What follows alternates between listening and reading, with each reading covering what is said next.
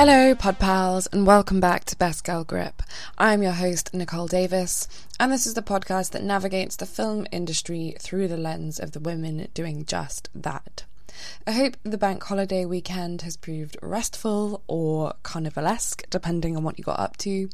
I'm going to get straight to introducing my guest because we had a fairly rich and robust and lengthy conversation, which I'm excited to share with you. My guest this week is Carmen Thompson, a film programmer, curator and creative producer based in Scotland, who predominantly works with black film and cinema from the African continent and the diaspora, especially at their intersections with non-fiction storytelling. She currently works as cultural curator and programmer for award-winning exhibitors We Are Parable, and as producer for international sales and distribution company Aya Films, where in recent years she has worked on the UK releases of acclaimed Kenyan film Rafiki, Jamaican drama Sprinter, and Sundance award-winning This Is Not a Burial, It's a Resurrection. Aya Films also work across media education and in 2021 developed the app Curate It, an interactive course designed to help democratise film programming and increase access to curatorial learning, supported by Screen Scotland. Carmen has over 8 years' experience in film exhibition and distribution and has worked for a range of organisations including Sheffield DocFest, Africa in Motion Film Festival, Everyman Cinemas, New Black Film Collective and Film Hub Scotland. She also serves on the board of Document Human Rights Film Festival, Glasgow Film and the British Independent Film Awards. We talk about her fairly circuitous route to programming and the responsibilities or considerations that come with that role, how she approaches contextualising or reframing African cinema, finding audiences who have been historically underserved when it comes to programming, leaving behind a PhD, wading into the world of freelance work, and the interrogation at the heart of her programming. As always, these interviews are recorded over Zoom, so quality can vary, but I hope you enjoy our conversation. This is episode 118 of Best Girl Grip.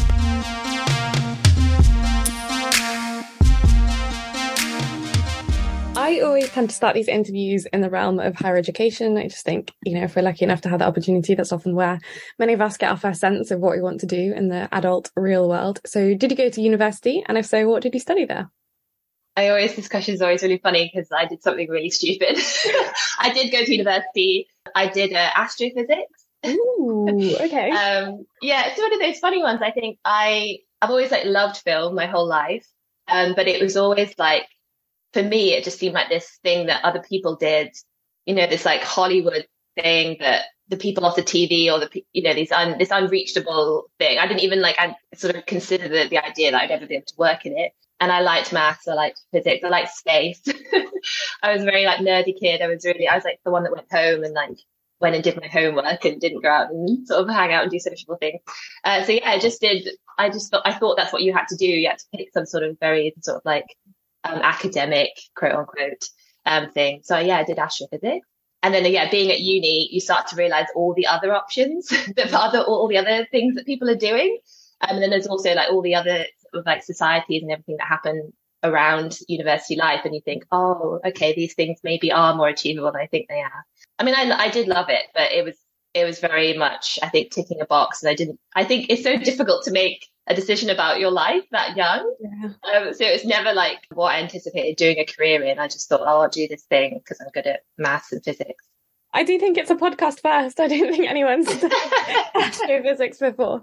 At university, was it through film societies that you kind of were opened up to the world of cinema and then also maybe the film industry? Was that how it revealed itself to you? Oddly, no. Just because of how intense a course it was, I say that all these things were happening. I actually didn't get as heavily involved in the sort of extracurricular stuff, but it was lots of my friends and stuff were doing it. And I think I was aware that people did, for example, film studies at school and you could at university, and that you could study these things. So not really, other than sort of on a personal level, I've always kind of been sort of going to the cinema and watching films, and that was always part of my life anyway. But it wasn't until I graduated and I was looking for jobs. It was at that point that I was what job am I going to look for? And I was just maybe I'll just try and find a job in some sort of film thing. Maybe they'll have me sort of applied to do work experience in production companies, and just sent out all these emails to people. I was just I've just got to make the decision. I know I've done astrophysics. I know this is I know my parents probably want me to go on some sort of graduate scheme. All my friends on my course went into sort of investment banking, or continued on like physics and that. But I was like, I'm just going to apply to be a runner. I just went super left field with it. But yeah, it came at my graduation stage really.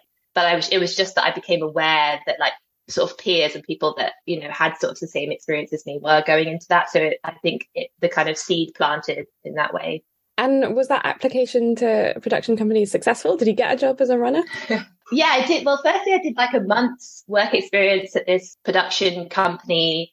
They did sort of like commercial, like corporate documentaries and like little factual pieces, which is really interesting. And then, yeah, I applied for a million different jobs, to the point where when I got the call for this interview to be a runner, she didn't reference what the job was or who the company was. She just said, "Oh, can you come in?" and gave me the address. And I had sent so many applications, I had no idea what the role was or like what this company did.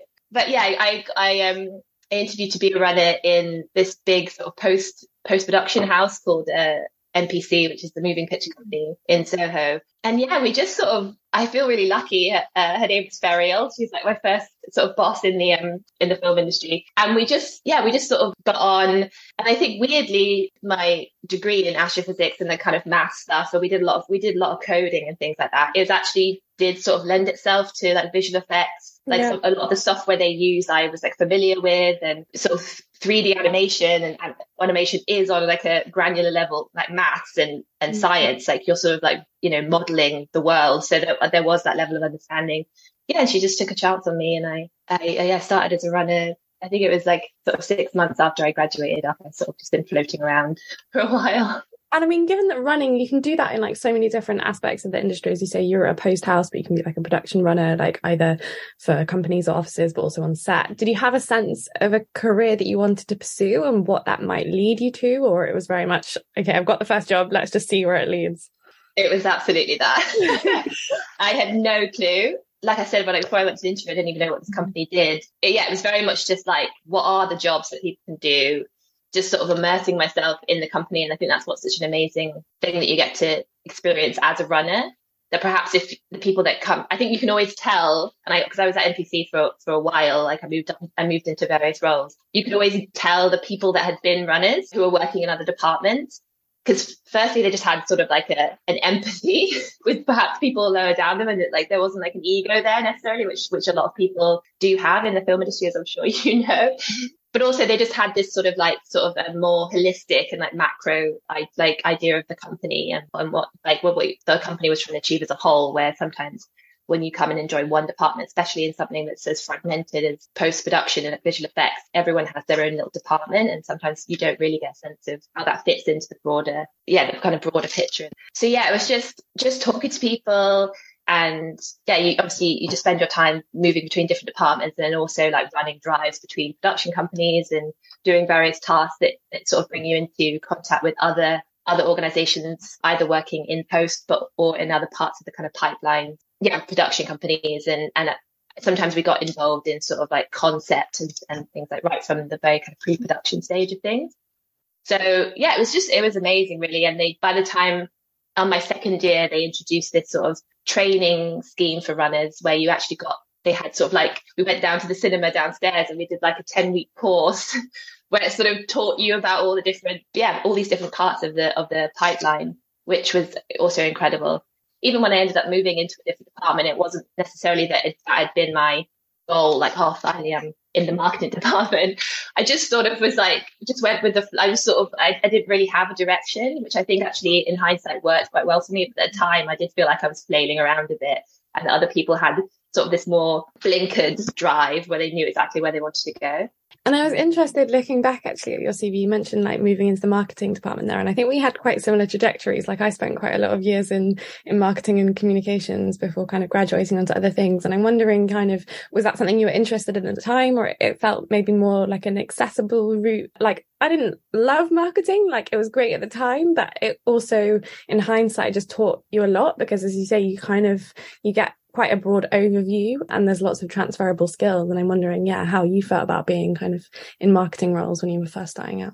I think it's actually really interesting to reflect on that time. And it's such an interesting question because at the time, because when you're a runner, like all you want to do is be promoted. Like that's just like that's what everybody talks about when the next like sort of entry level role is becoming available in other parts of the company. Everyone's vying for it. Everybody's talking about moving on to different departments. So at the time I was like, yes, like I'm promoted. Like this is amazing. But when I look back on it, what I wanted to do was production. I knew I wanted to do production, and a lot of people did.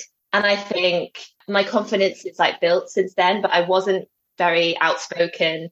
I didn't have the like personality that you're meant to have, to be a producer, or that you're supposedly meant to have.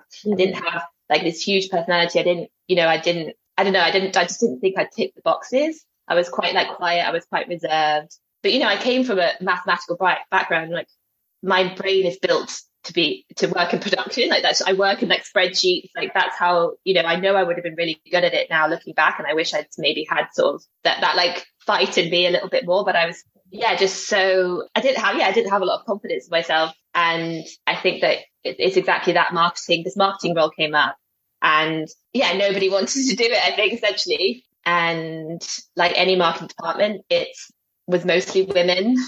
So they came up to me and they said, "Oh, do you want to do this marketing thing?" So they came to me. They didn't ask any of the other. There was at that time most of the runners I was working with were men.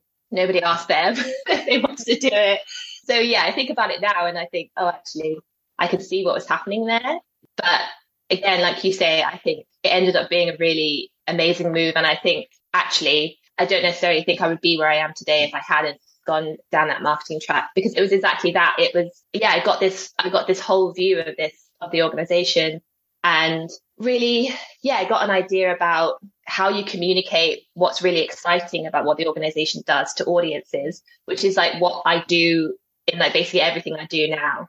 Like it's like finding that thing that, because I found it incredible, like, because I'm still a nerd, and I just love post-production visual effects are just like mind blowing, and the people that do it, and the level, like at that point, MPC was working on like the Lion King, that first one with Beyonce in and everything, where it was like photoreal animals. Like all the animators would go to the zoos and they would like study like the monkeys and all this stuff, and they had all these books of like about sort of animal anatomy. It was just incredible. It was amazing. I don't think people realize like how much goes on behind the scenes. It's such an amazing experience to be able to work in that department where you got to think about how you could communicate what you find so exciting and get people engaged in it, and also being like an advocate for the artists who are completely like one of the most like underappreciated sets of people in the whole film industry. I think visual effects artists, they come right at the end of credits, and even in animated films they're like down the bottom, when they've built it themselves, like it's them that's done it. So be able to go and talk, I got to go and talk to them and talk about their process, and then take that back and write a press release or like make a behind the scenes video or whatever it was that we were doing to market, and try and advocate and like showcase the work that they were doing. And I felt like a real privilege to be in that position. And also there was just like another level of like learning that I got in terms of our relationship with studios. Because obviously marketing, in for a post-production company, you're constantly talking to studios and thinking about what you're allowed to release, and they have to approve things. And I started to get an understanding of the sort of distribution and the like that sort of pipeline, the kind of wider bubble around everything. So, but certainly looking back now, I think it was a sort of more accessible route for me, given where I was at and what my sort of personality was. And it's another form, like marketing to me is like another form of contextualizing for the audience, like making sense of maybe what it is they're about to watch or how it's been made. And as you say, like that's so integral to them programming and maybe the types of work that you're doing now. I'm wondering when you connected the dots between the two, or when that interest in programming kind of started to bubble up for you.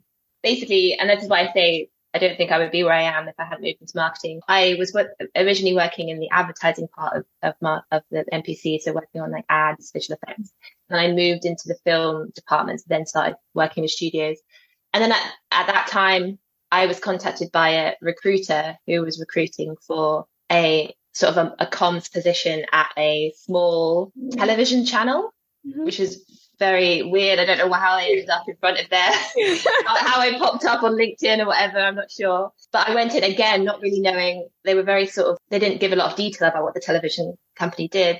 So I went in and it was for this channel called the Africa channel, which actually doesn't exist anymore because unfortunately they went out of business. But yeah, I grew up in Kenya myself. I moved to the UK when I was 12. And my love for like sort of going back a little bit, but my love for like film or my interest, sort of this like interest that's been there, and perhaps I only started having a way to sort of verbalize it was around this time, was around the kind of role of media in our lives, and certainly in terms of like representation, because it was definitely like this huge shock to me moving to the UK, the way in which like the place that I grew up was shown to people here, and the ideas that people had about where I'd come from because of that. Like the way that the questions, like, I mean, a lot of that is very complex and a lot of that comes from other things, but the questions I would get asked, and yeah, just what people reference when they spoke about Kenya, but also the African continent more broadly, it made me realize like, yeah, how important representation was and how media plays a role in shaping like so much about how we interact with and understand the world. So yeah, I went to this interview at this channel and I was like, I can't believe I've ended up in front of these people, but this is amazing. And basically they were a UK based channel. So they showed content from the African continent, to the diaspora here in the UK. So it was anything from like soap operas and like news documentaries and like Nollywood. Mm-hmm. So all this content that people would be like watching on the continent, they kind of curated a schedule and showed it here to the UK. So yeah, so then at that time I had grown a little bit in confidence. And when they brought me in for this comms job, I said, yes, I've been working in comms, but I'm actually super interested in production and other elements. And again, I don't know, we just really gelled and we had a great conversation. And they went away and came back and had sort of created a role that was more in line with what I was interested in doing. Mm-hmm. So it was comms, but it was also production. So working on their sort of in-house made content, but also working with the acquisitions manager on like curating what we showed in general on the channel. It brought me into new spaces that again, I didn't know existed. So we started partnering with, they partnered with film festivals. So I got to go to film festivals. I got to go to academic conferences at SOAS where people were talking about, the role of media in Africa in sort of a very sort of academic way and sort of philosophical ways. And I got this language for these things that I've been thinking about for so long. And for the first time I started working with diaspora audiences and really thinking in terms of comms, but also production and sort of programming. That was when programming really came into my role, thinking about these specific audiences and kind of programming and creating work and communicating specifically for them, and thinking about, how a lot of programming and a lot of like comms and marketing as well has not historically been for them and has not spoken to them, and has therefore like isolated them as an audience. So so it was really in that time that I started seeing, because I was literally doing them as part of the same role, like how all these things are like so heavily connected. I'd love to talk a little bit about that and maybe about some of the language and how you approached writing about cinema from, Africa in a way that felt different to how it had been presented before, and how you present it to an audience without exoticizing it or marginalizing it. Was that something you were kind of consciously trying to alter? Yeah, I think so. I think it's just about who you have in mind. And I think even myself as a marketer and somebody, like, you think of an audience member, and I think just because of the way that it's like we've historically been taught or just practice marketing or consumed marketing, there's like a specific audience and a specific language that we're used to hearing. And for like if you do it enough, you think that's just the way that you're meant to do marketing. And it's not, that it's embedded with all these, with all these kind of assumptions and these power structures that exist in all other parts of society. Like, so I think it was in that move that I started realizing, I can talk in a different way, and people will be, I think in that process, people will be seen and people will be more responsive. But also I think it started with the content. We were just showing different types of content. We were showing films made by filmmakers from the African continent. We were showing Nollywood cinema, which I ended up falling in love with, and it's like I love. Which, for those who don't know, it's the Nigerian film industry.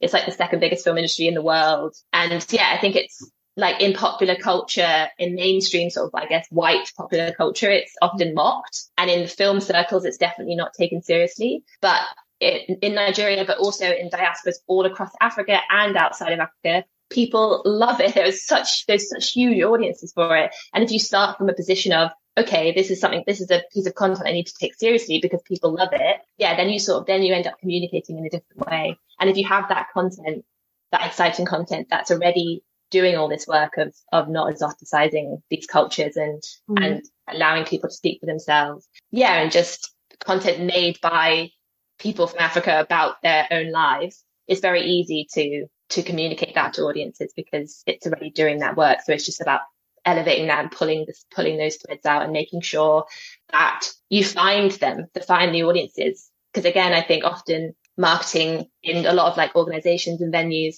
there's very much like build it and they will come mentality. Just like we've put on this film, so like, come and see it. But it's like, if you're only posting it on your social media channels and people that historically never been in your venue don't follow you on social media, how are they going to find out about it? So you need to think about, who do I want to reach and where are they?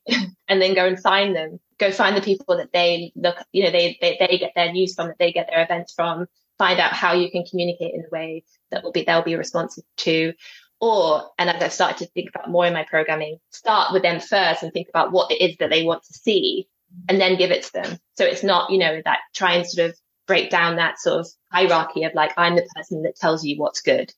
I'm wondering as well, like that transition and that exposure to programming, how you then sort of transitioned into doing it more, I guess, on a full-time basis, or establishing yourself as someone that, could do that job.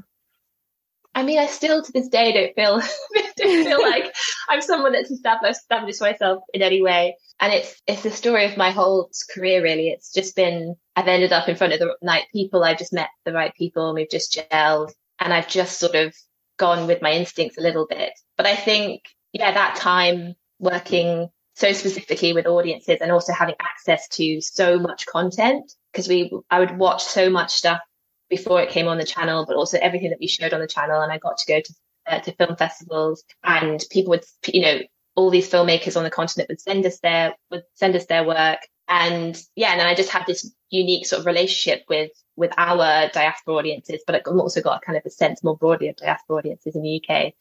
I just sort of started building this wealth of knowledge about these spaces and connections in these spaces. And I don't know how I ended up programming. And I think you just sort of start working with organizations. And for example, an organization like Sheffield DocFest, because I worked a lot in documentary. Again, I worked in the marketing department there as a first role. And now that was about, I didn't even know, maybe 6 or 7 years ago. And this year I was part of the programming team, and other years I've done other parts, other kind of things. I've produced like panels, and I was a reader for the meat market, the sort of pitching market there. So I think you just sort of attach yourself to organizations and then somehow they end up asking you back. But it's very much just sort of like floating between things and just little jobs trying to sort of make sure that you're still earning enough money to live. Well, that's interesting. Was there a moment where you went officially freelance? Because up until now, it sounds like those previous jobs were like full-time jobs. And then was there a point at which you felt like you had enough work, or you had enough projects on the roster with various different companies that you said, okay, I can do this now as my main source of income? Like, was there a moment of clarity around that? No, not really. It wasn't really a conscious decision, because the reason why I'm in Scotland is because I'd applied to do a PhD, and I was doing a PhD for about 2 years in documentary film, and then doing bits of stuff on the side to sort of supplement that. Mm-hmm. And again, I think that was actually a huge privilege because I had the financial security of doing a PhD. Therefore, I could take on like a tiny little programming role here and a tiny little thing here and just gain experience on top of that. And then it was a casualty of the pandemic, the PhD. I had to pause it because I was meant to go on my field work to Kenya for 6 months. Just as we went into lockdown, there's nothing else I could do. So I just put it on hold. At that point, started working. When you put your PhD on hold, you also put your funding on hold. So I had to find sources of income. So I went sort of informally freelance at that point, which I thought was going to be temporarily until I could go back and do my PhD. But then it just, after a while, it was about 18 months. And I thought, I don't know why I'm doing a PhD. I'm already doing what I was hoping might happen after my PhD. I'm already like able to work with all the filmmakers that I was hoping to work with as part of my PhD.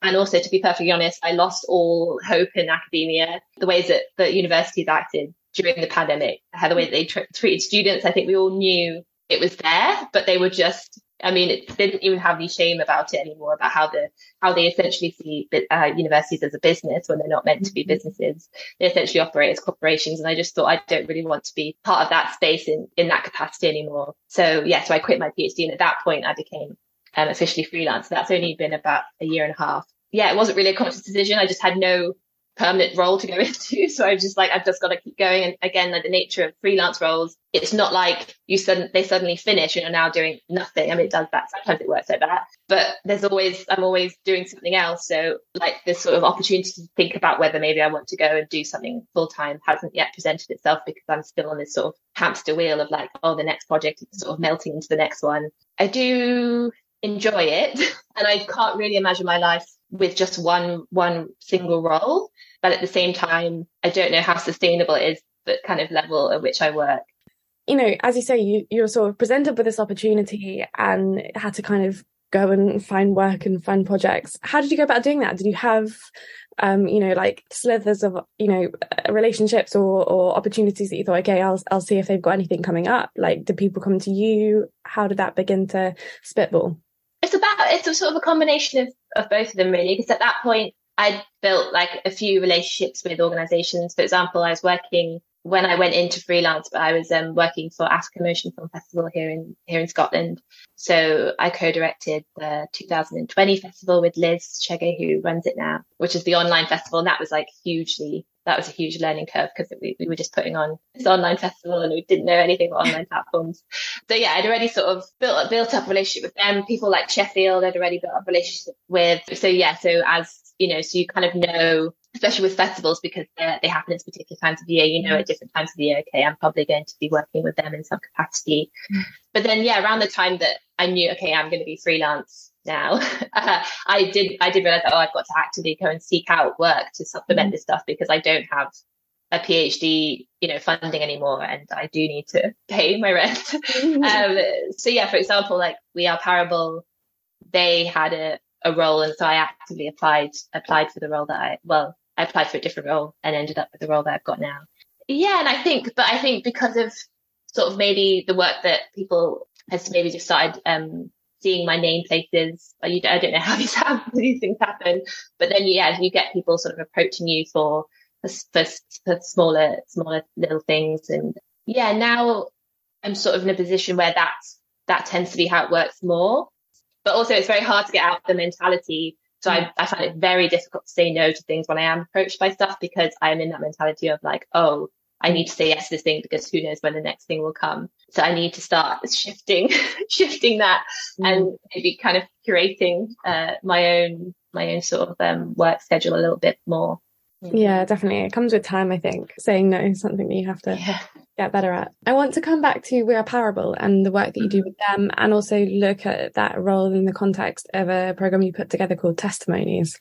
And talk to me a little bit about what you're looking to showcase with that program, and how you sourced the films that could, maybe illustrate the themes that you're looking to explore. Yeah, so like I said, I applied for a role it was actually a marketing role, ironically, at We Are Parable, because I literally was obsessed with everything they did at that point, and I would have done anything for them. And again, I applied for that role. I didn't get it, but again, we just had this like energy, and I'm glad that they felt it as much as I did, and they wanted to work together. So they brought me on in this sort of different role. It's called a cultural curator. Which then sort of got this programming addition to it as I started programming them as well, because they've got this huge sort of nationwide 18-month season that they're doing called Who We Are, which is like this big celebration of Black cinema from the African continent, from filmmakers from across the world. And it's nationwide. So they had been in London mainly because it's just been them two for almost 10 years. They are incredible. I don't know how they did it.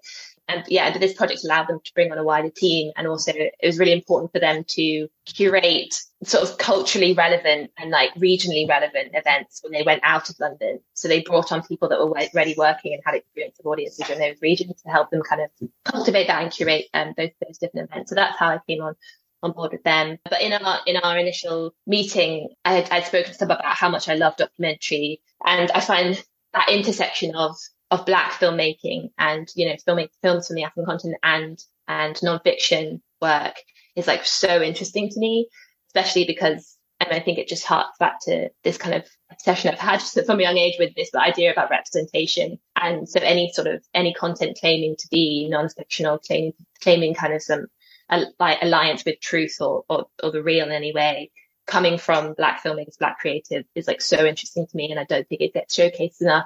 I think we could look to, and I'm going to try not to go on a tangent about this, but I think we could look to documentaries by Black filmmakers, you know, for like, they're like knowledge making to me. It's like philosophical. They like allow us to think about the world in different ways. And to me, they feel closer to reality than like Netflix documentaries, or like the kind of the way in which we're used to watching documentary film, especially from a British standpoint. So that was when this funding stream came up with the BFI Doc Society. It was called the Ripple Effect Fund, and it's basically this fund that was designed for that of trying to sort of take the funding out of the centers of power and give it to sort of they call them like documentary activists, advocates, and like community-led organizations around the country outside of London who are already doing work around documentary and kind of cultivating documentary kind of industries or filmmaking in the UK, and giving funding to them to allow them to kind of elevate their work or do different things. So we applied for that and was successful. And Testimonies was amazing actually, because it was basically I just got to have full sort of creative control over this project. It was my baby for 3 months. And it's something that I've been, thinking about for a long time, just because of how the British kind of documentary landscape is framed and how we think about documentary in the UK historically. And I think obviously in smaller community spaces, that's not the case, but on a more sort of mainstream level, we associate it with a lot of sort of like the white male, like kind of voice of God type thing, or like David Attenborough nature documentaries. There's a very sort of very specific way that which white British people have made documentaries for a very long time. So I really wanted to try and showcase the work that does exist, that's just not necessarily visible a lot of the time, of Black British women and non-binary filmmakers that were working with documentary film. So in terms of finding films, a lot of the work is films that I'd already, like, you know, just, you know, as you kind of build up these sort of like lists, I have sort of notes in my apps of all these different films, and films that I've been watching for a long time, films that I'd had opportunities to watch, for example, like DocFest, and had come into contact in other ways. There was also quite an intense period of research with that project, of really wanting to like even look outside of my own bubble and thinking about documentary in a more expansive way, perhaps, and like including sort of moving image work and artist films that was exploring sort of the real, and in some way.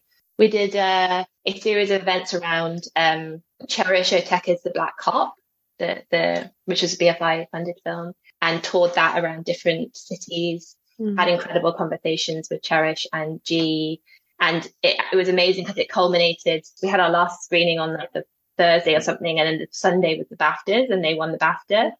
And then they thanked Riel Parable in the BAFTA speech, and it was like, I had COVID at the time, I was just lying in bed, just crying, so sick, just like, oh. And then after that we had a series of online programs that again were exploring documentary in different ways. So we had ones that were sort of moving image pieces, and then ones that were exploring like Black womanhood, and then just kind of interrogating all these terms, like what it means to be British and what it means to be Black, what it means to be woman, or it was a really wonderful project, and I really would like to see more funding like with that kind of motivation behind it, of like really just taking it out of the centers of power. Because I think, for example, institutions like the BFI define so much of the content that we get to see as audiences around the country. And again, it's like what I was saying earlier about, for me, it's about taking it to audiences and thinking about what they want, or taking it at least to the communities that have, to organizations or to individuals who have knowledge of audiences or working with specific communities and know what it is and what they want to see, and how to communicate to that, and how to get them to come. So I thought, it was really, really special. Yeah, that sounds so amazing, and I want to go on a brief tangent. And I was listening to a podcast that I love called Talk Easy recently, and it's like a conversation podcast. And Ethan Hawke was on, and he was, I mean, I've never been a huge fan, but the way he was sort of talking about art and film was incredibly beautiful. And he was talking about the power of cinema to sort of shape our values and the ways in which what is sort of not just shown, but celebrated and paid attention to, you know, opens up different ways of seeing the world and, you know, different ways of valuing different perspectives. And I'm aware that with, you know, curation and programming, it's not just about showing, it's about providing a platform through which to sort of interrogate, not just celebrate, but authenticate different perspectives. And I'm wondering how you go about assuming that responsibility, how you go about thinking about how this piece of work is going to be presented in a way that speaks to not just the people, as you say, that want to see it and that need to see it, but other audiences that might not have ever interacted with this way of being and seeing before, how you make it accessible to all. Is that something that you're trying to do? Something I think about all the time. And I think as I've got more into sort of like mentoring and training around curatorship and thinking and talking to people about how I curate or what people curate or program, I think you can't try and you can't try and do it for everyone, because by trying to do it for everyone, you do it for no one. So for me, it's trying to think about specifically what I'm trying to do in that specific space and what audience is a priority for me in that particular moment, and do it just for them. And I think people are drawn to authenticity. I think it doesn't have to be their truth, but I think if something is speaking truth and it feels really authentic and it feels thought through and it feels mindful, I don't know. I think people will be drawn to that. I mean, you're not going to get everyone. And sometimes, you know, if people have never engaged with something before and they have no interest and you don't reach them, then that's fine. But for me, it's about prioritizing specific audiences. And like I said, audiences perhaps have not been prioritized historically. And I do genuinely think that other people respond to it because of that, because there's just that kind of authenticity in it. But I also do think it's an incredible privilege to be a curator. And I think I grapple a lot with this idea of sort of imposing myself too much on a film or films. And it's difficult because you do have to give people a route in sometimes and allow them to perhaps experience things that they may not historically have felt like it's for them, or that maybe it hasn't felt accessible, and to kind of frame it in a way that allows them to access it, and then they can kind of generate their own meaning once they're there. So I think it's about, trying to create spaces that allow that to happen. And I really like discussions or conversation pieces. I like to bring in as many other people around a film as I can. That's not me. If I've curated an event, I prefer not to host a Q&A or a discussion or do an introduction, really, because I think that I've already put too much of myself on it at that point, and I want to bring somebody else in. And you know, if I'm briefing again, quote unquote, a host or something, I try not to tell them too much about my own thinking when I was putting films together, or about the kind of whole program as a whole, and try and bring in as many voices into that space as I can.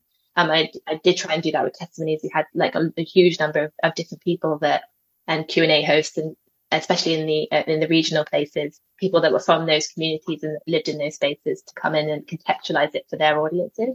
Yeah, it's just trying to find that balance of realizing that you have power and privilege to be able to bring people things and access to films that they wouldn't necessarily, not only just that they wouldn't have gravitated before, that they would, even if they wanted to, they wouldn't have been able to gain access to. So you're literally giving them access to something, but at the same time, not trying to impose too much of yourself on it, and not trying to constrain it, or saying it has to be read in a particular way, or being upset or disappointed if people don't consume it in the way that you'd intended it to, or how you'd imagined it to, because that's to me, that's not how film is. It's actually what I find the most exciting now is to watch other people, watch audiences, watch something that you've watched and understand it and get something completely different out of it.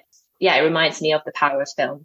So I'd love to talk a little bit more about your role at IF Films, and one of the pieces of work that I know that you do with them is working on an app called Curated. Can you tell me a little bit more about what that is, like what its function is, you know, what it was designed to do? it's been a bit of a sort of a pandemic project. And it's funny talking about Aya Films as like a company, because it is just Justine, Justine Atkinson, who runs it, who's a really good friend of mine, and we've worked in various different capacities. It's just her. And it really is her sort of brainchild, really. She's worked a lot in film curation and in festivals. And she actually used to run Africa Motion Film Festival and did a lot of thinking around collaborative curation and trying to move away from like a singular creative director behind a festival, and thinking about how you sort of, again, spread out that power of curation and creativity around a group of people, kind of try and flatten that structure of the festival more often. So it was all kind of part of that thinking. And she's been thinking about this training platform for a while. But then as we went into, the pandemic times, the role of the digital space became, even more pertinent and in the front of people's minds, and both importantly, funders were now gravitating towards things that were like sort of recognizing the digital space and the potential of it. So yeah, it's a project funded by Screen Scotland, and it's essentially, it's an app that's basically a step-by-step course that like talks you through the different processes of film curating, of like putting on your own screening event. So it's got, I won't go through all the chapters, but it's got like Watch It, where at the beginning you basically just watch a bunch of films. We've partnered with Mubi and Argo, so you get access to those. You just watch a bunch of films, and then there's Analyze It, where you basically, each chapter has a combination of sort of written learning material and also exercises. So, there's a lot of, and videos from sort of people working in the industry. So in Analyze It, you learn kind of the different ways in which people analyze films, or how we can look at films. And then there's like a series of exercises to make you think about the films you just watched and Watch It. And then, it goes all the way through where you learn about venues and like rights holders, and all the way through to Screen It, which is essentially, we built a VOD platform. As I look back on it, I'm like, it didn't have to be this big. It's been quite an ordeal, and Justine has really been sort of doing it at the forefront of the like management of it, essentially like building an app herself. And it allows people to put on their own online events. So it's an endeavor to try and sort of democratize curation, and because I think it can be an incredibly opaque. I think even when you get into these roles where, traineeships or internships at festivals, I think you still only learn about how it works in that specific organization. And again, it's that thing where you end up in one department and you only get to know how your role works. And, naturally people are running a festival or running an organization. They don't have time to sit you down and go, the reason why we had to do this is because this distributor holds these rights, and they've capped this, they've capped the number of tickets, or all these, and kind of explain that minutiae detail. And then they just go and do it, and they come up with these incredible things. And I just think it's the kind of programming space and film festivals has been, what films get shown in there and how they've been shown have been defined by such a small group of people for so long. And it's these singular creative directors, heads of programming, because even, you're at a level of like programming selectors and people that are watching the films. And when it comes down to it, it's those, those few people at the top that make the decisions. And I just think it's just more exciting to have more people in that space. But I do think that there's a lot of egos, and I think a lot of people rely on things being opaque because, there's a lot of fear that people are going to come for their jobs if they understand how it works. So people are not very open with telling people, because I don't know, there's some sort of sense of I had to learn, or I have to go through this thing, so you have to. And I think, so for me, it's very much, this app is very much about like, just give people the information, just allow them to put on their own events, either online or in person, and just give people the tools to be able to go out and just do it. And it's the top-down mentality that's troubling as well, because you'll get people in kind of junior positions, which is, good, but it doesn't move the meter far enough, because what you're doing is you're just indoctrinating them, if that's not too powerful a word, into a culture that already exists, and into a lens and a way of curating that already exists. Absolutely. And they're just going to absorb that culture. Whereas I think, what sounds so great about Curate It, and what you're trying to do is, as you say, giving them the tools to kind of create their own culture and create their own way of doing things that is, completely outside of the institutions that might already exist. Yeah, and I think it's a benefit to us all. It's a benefit to to the film industry in general, because, like things need to change, we need to evolve. And it's exciting to think about. Like, I don't have the capacity to think outside of my own experience often.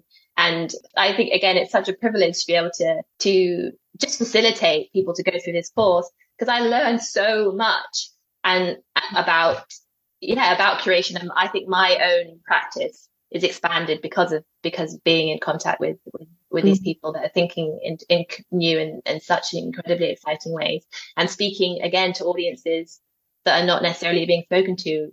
I know you also have roles as a guest lecturer at the University of Glasgow, the Royal Conservatoire of Scotland, in their film departments.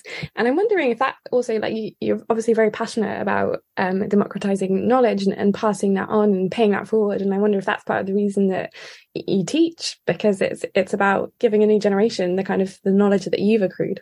Yeah, I don't know that it's necessarily been part of that same mentality for me, just because I do, as I said earlier, I do still struggle with the university as an institution. And I think, and again, as you said right at the beginning, it's a privilege. Not everybody gets to go to university. So I'm aware that I'm existing in a very particular space where the people that are in the room already have a privilege that a lot of people don't.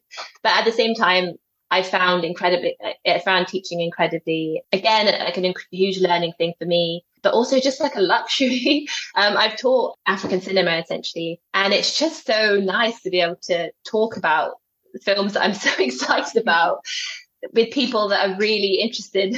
It's amazing. And again, I think it's that thing of watching other people or listening to other people that have watched films that you know so well, and that bring new understandings and new readings of them into it. And I think especially with the Royal Conservatoire of Scotland, none of the students, well, only a couple of them were from film studies backgrounds, because it's sort of like a practice-based university.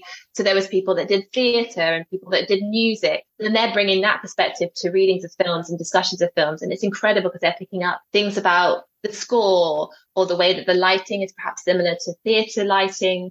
And it's just, I don't know, it's exciting for me. And I think as well, cinema from the African continent, or cinema by Black filmmakers, or what we call, like, I don't know, cinema filmmakers that are not in the kind of mainstream, often get spoken about purely in terms of the themes of their films, in terms of like their political value. And we often don't talk about the craft and don't talk about these filmmakers as practitioners and as having a craft, and like as the detail that goes and the thinking that goes into making their films. It's often just about, what is this film saying about them? Who is it speaking to, or what stereotypes is it speaking against? So I think, again, that's what I try to embed in my teaching, and certainly in the Royal Conservatoire, that came out a lot in our discussions about the sort of craft of the filmmaking. And I'm also intrigued by your presence on a number of boards of a number of organisations, including BIFA, the Glasgow Film Institute, and the Document Human Rights Film Festival. I mean, how does that arise? Like, that, for me, that's quite an opaque process as well, in terms of like, is it only, do they advertise for new board members? How do you go about getting kind of inculcated into that world? For Document, I was invited.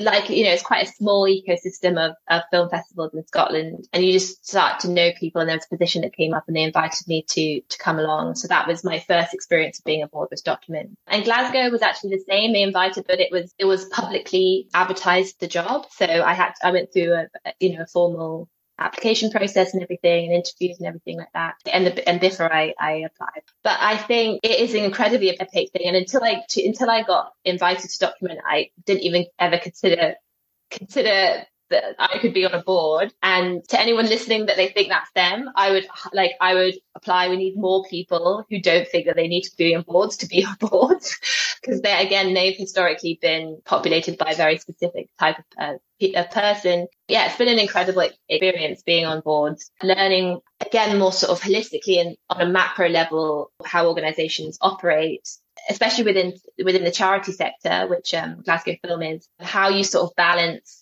financial stability and commerciality with like ethos and values, and making sure that you are operating with those values and ethos at core, which is what charity is all about. That's been a really interesting process for me. Let's talk about it broadly, because I know you can't go into like specific details, but I mean, I've always thought, well, I'm too young. Like, they want people that have got like years and years of experience. So it'd be good to hear about what exactly you're providing a perspective on, or an insight into, what is your function when you're sitting on those boards. I I think firstly, you don't need to worry about experience of being on a board, because it's the responsibility of the organization you're in to make sure that you have the tools to operate as a board member efficiently and properly. And I think even people that have been in the industry perhaps, or in any industry for a very long time, don't necessarily have the skills or knowledge of what it needs to be a board member. And actually, as part of one of my organizations, I got to go on a course about being a board member.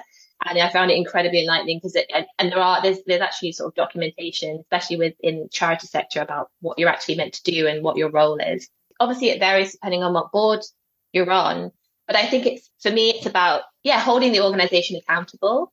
If you're going to be on a board, it's about being on a board of an organization that you believe in its core values and its core ethos of what it's trying to do. And then being an advocate for those core values, because I think anybody who's working in the actual sort of logistical running of an organization can perhaps lose sight of that, or don't have time or energy or resources to keep checking in with that. And again, is thinking about things like money, paying people, just getting projects finished. Yes, for me, it's about really believing in what the organization is doing, what it should be doing, but also thinking more widely about what's happening in the industry as a whole, in the sort of country as a whole, and thinking about how you can help facilitate or steer the organization through that, and making sure that it's in keeping with the values, which seems like very broad and sort of wishy-washy. And again, I think it depends what board you're sitting on, because there's a lot of practical things. For example, in a charity, you have to sign off the accounts. You have to read the accounts. You essentially as a charity, you essentially run the business. Like you're the CEO's boss, essentially. So, and you're financially viable for the entire company if it goes down. Which, I don't know, there's something in the paperwork which means you don't end up, you have to pay a penny or something if it went out of business. But yeah, so, it's on paper, certainly it's quite an important role. So there's a lot of that sort of really practical stuff. But then, and again, depending on what board, there are opportunities to push the executive staff or the management to, if you don't believe that what they're doing is acting in the interests of the organization, or offer you don't know how and what your experience is how it's going to be useful to them. And I think certainly boards need young people, especially boards in. The irony to me is that, obviously we're about to see the BFI changing its strategy, but for the last 10 years, however long it's been, the priority audience has been 18 to 30-year-olds. These are young people, but all the boards of all the organizations that are supposedly needing to prioritize the audiences are made up of people who are not in that age range. So, you have value in just in that, but then also you have everybody's lived experience is valuable. I'm just winding down. I'd love to know if there's a program you've curated or a project you've worked on that you're particularly proud of. Yeah, and I don't know if it's just because it's just finished, but it's the freshest in my mind. But with We Are Parable, we just finished a project called Love Letters to Cinema, which was a British Council funded project where we collaborated with an organisation in Kenya called Manyata Screening. And they've got a similar ethos to We Are Parable. So they put on these big sort of experiential outdoor screening events around short films from the kind of Greater East African region. So they've been on my radar for a while and made up of filmmakers that I know their work of. And it's been such a long and incredible process. We basically found out about the funding maybe 48 hours before the deadline was about to end. And we had a meeting the day that the funding was meant to happen, that the funding was meant to go in. And there was just a vibe on the call. And we were just Anthony and Tian, who from We Are Parable, hadn't met them at all before, had never come into contact with them. There was just immediately, we were just we need to work together. We have to do this. And we just had this thing where everybody was should we do it? And we were yes. And I think if everybody says yes and everybody's on board, you can make anything happen. I really do think that that's true. So we wrote an application in essentially 24 hours for this project, and somehow miraculously got this funding. I mean, I don't know if they somehow, it's an incredible project, and there was a lot of thought that went into it, even though we did it in a very short amount of time. But yeah, so we collaboratively created a program of short films from the UK and East Africa. And then we created this exhibition, a physical exhibition around it, and also a series of podcasts with the filmmakers in the program. And we toured it. When we originally put in the application, it was meant to be this is all meant to be online. And it's somehow, again, because of the vibe, we got overexcited because everyone kept saying yes. And then, so yeah, we were in Nairobi at the beginning of July. So we took it to Nairobi. We did, I don't even know, 12 screenings in Nairobi.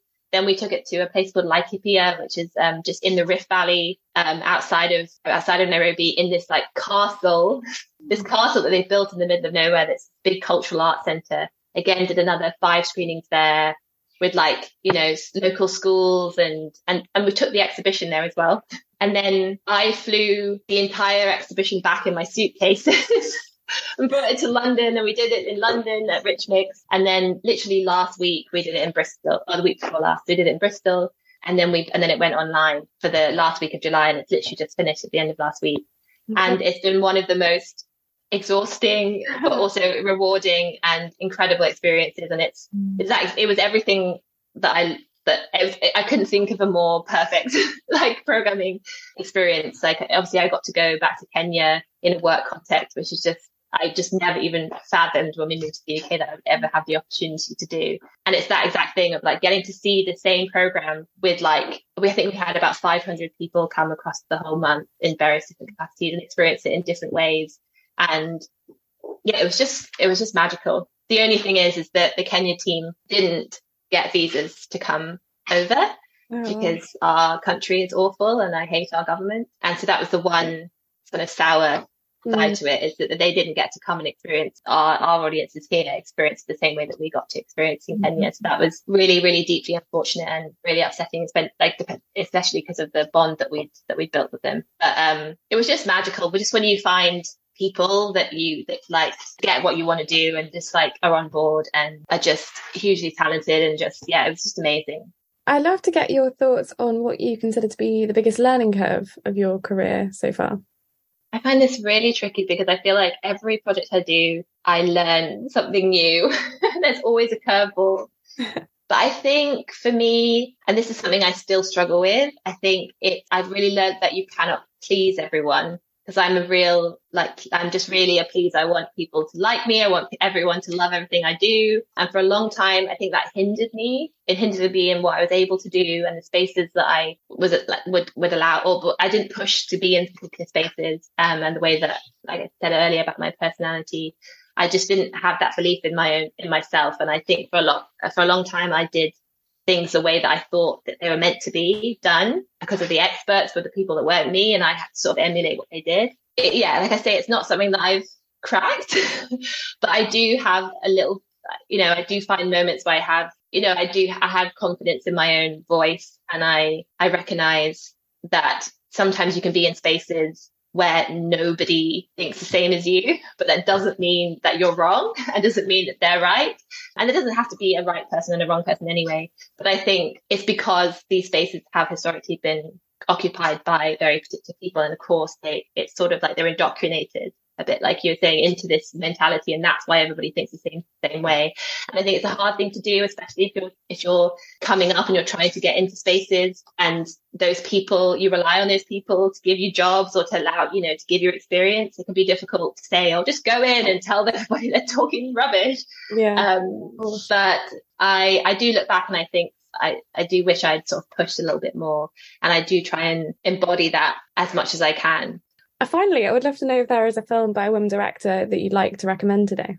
Yeah, I think about this. I wanted to recommend something that was available to watch. There's a film called We, or New, by Alice Diop, a documentary that's screening on Mubi at the moment. Yeah, it's just a really beautiful documentary. And I think, obviously, she made it last year, but it feels like she's really sort of captured feeling, and it feels so resonant with so many of things I've been going through or thinking about the world and life and our relationship with each other over the last couple of years. And she just has such a tenderness to the way that she films people, but also who she films. And she makes films about, the small things, the person to the side of the screen, or the person off the shot, or the person that we're not used to sort of zooming in on. And I think it's that thing that I was saying earlier about Black documentary filmmakers. Her work feels so close to my reality, like the way that I experience the world. And because she doesn't do work in she doesn't do linear story. She's moving, everything's fragmented. She's moving between different stories. But I feel like that's how we experience the world. That's how